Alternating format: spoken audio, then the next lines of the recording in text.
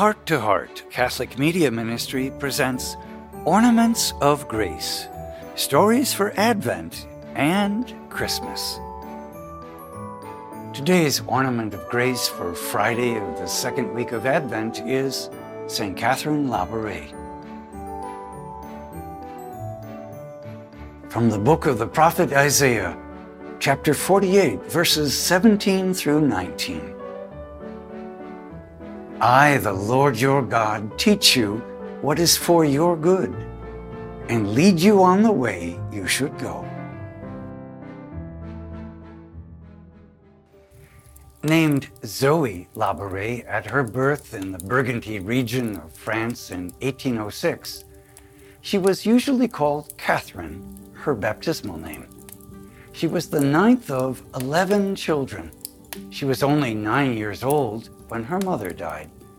After the funeral, she went to a statue of Our Lady, kissed it, and said, "Now you will be my mother."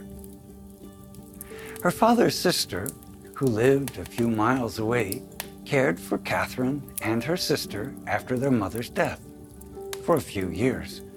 While at her aunt's, Catherine had a dream of a priest who asked her to serve the sick.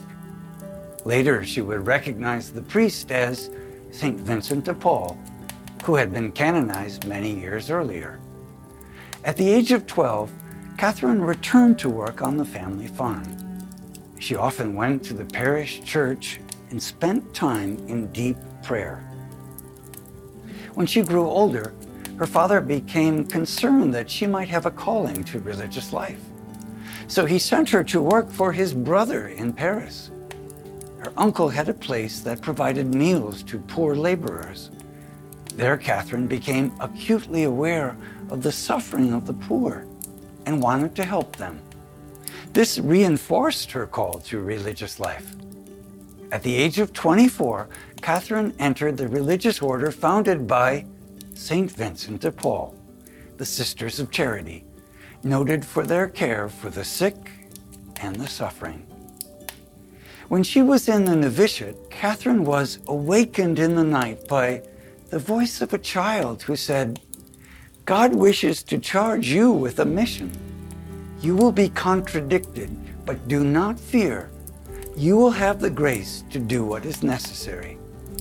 Tell your spiritual director all that passes within you. Times are evil in France and in the world." Catherine went to the chapel where she found the Blessed Mother with whom she conversed. 4 months later, the Blessed Mother again appeared to Catherine as she knelt at the altar. Mary seemed to be standing on a globe with the message, "O Mary, conceived without sin, pray for us who have recourse to thee."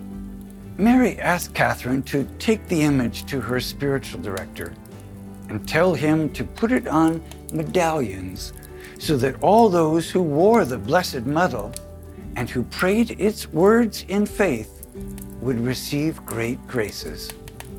Catherine did as she was told, but always humble, she never revealed who she was to anyone except her spiritual director until she was on her deathbed. The miraculous medal was adopted by millions of Catholics and is worn by many today. As for Catherine, she took her vows and went to work in a hospice, nursing the sick and elderly poor. She also worked on the hospice farm, caring for poultry and cleaning the stables. She was loved for her devotion to the infirm, for her prayer, and for her humility. She died at that hospice farm when she was 70 years old. The Lord and His Mother certainly taught Catherine what was for her good and led her on the way she was to go. She walked the path they showed her right into eternity, bringing many with her. St. Catherine Labouré is today's Ornament of Grace.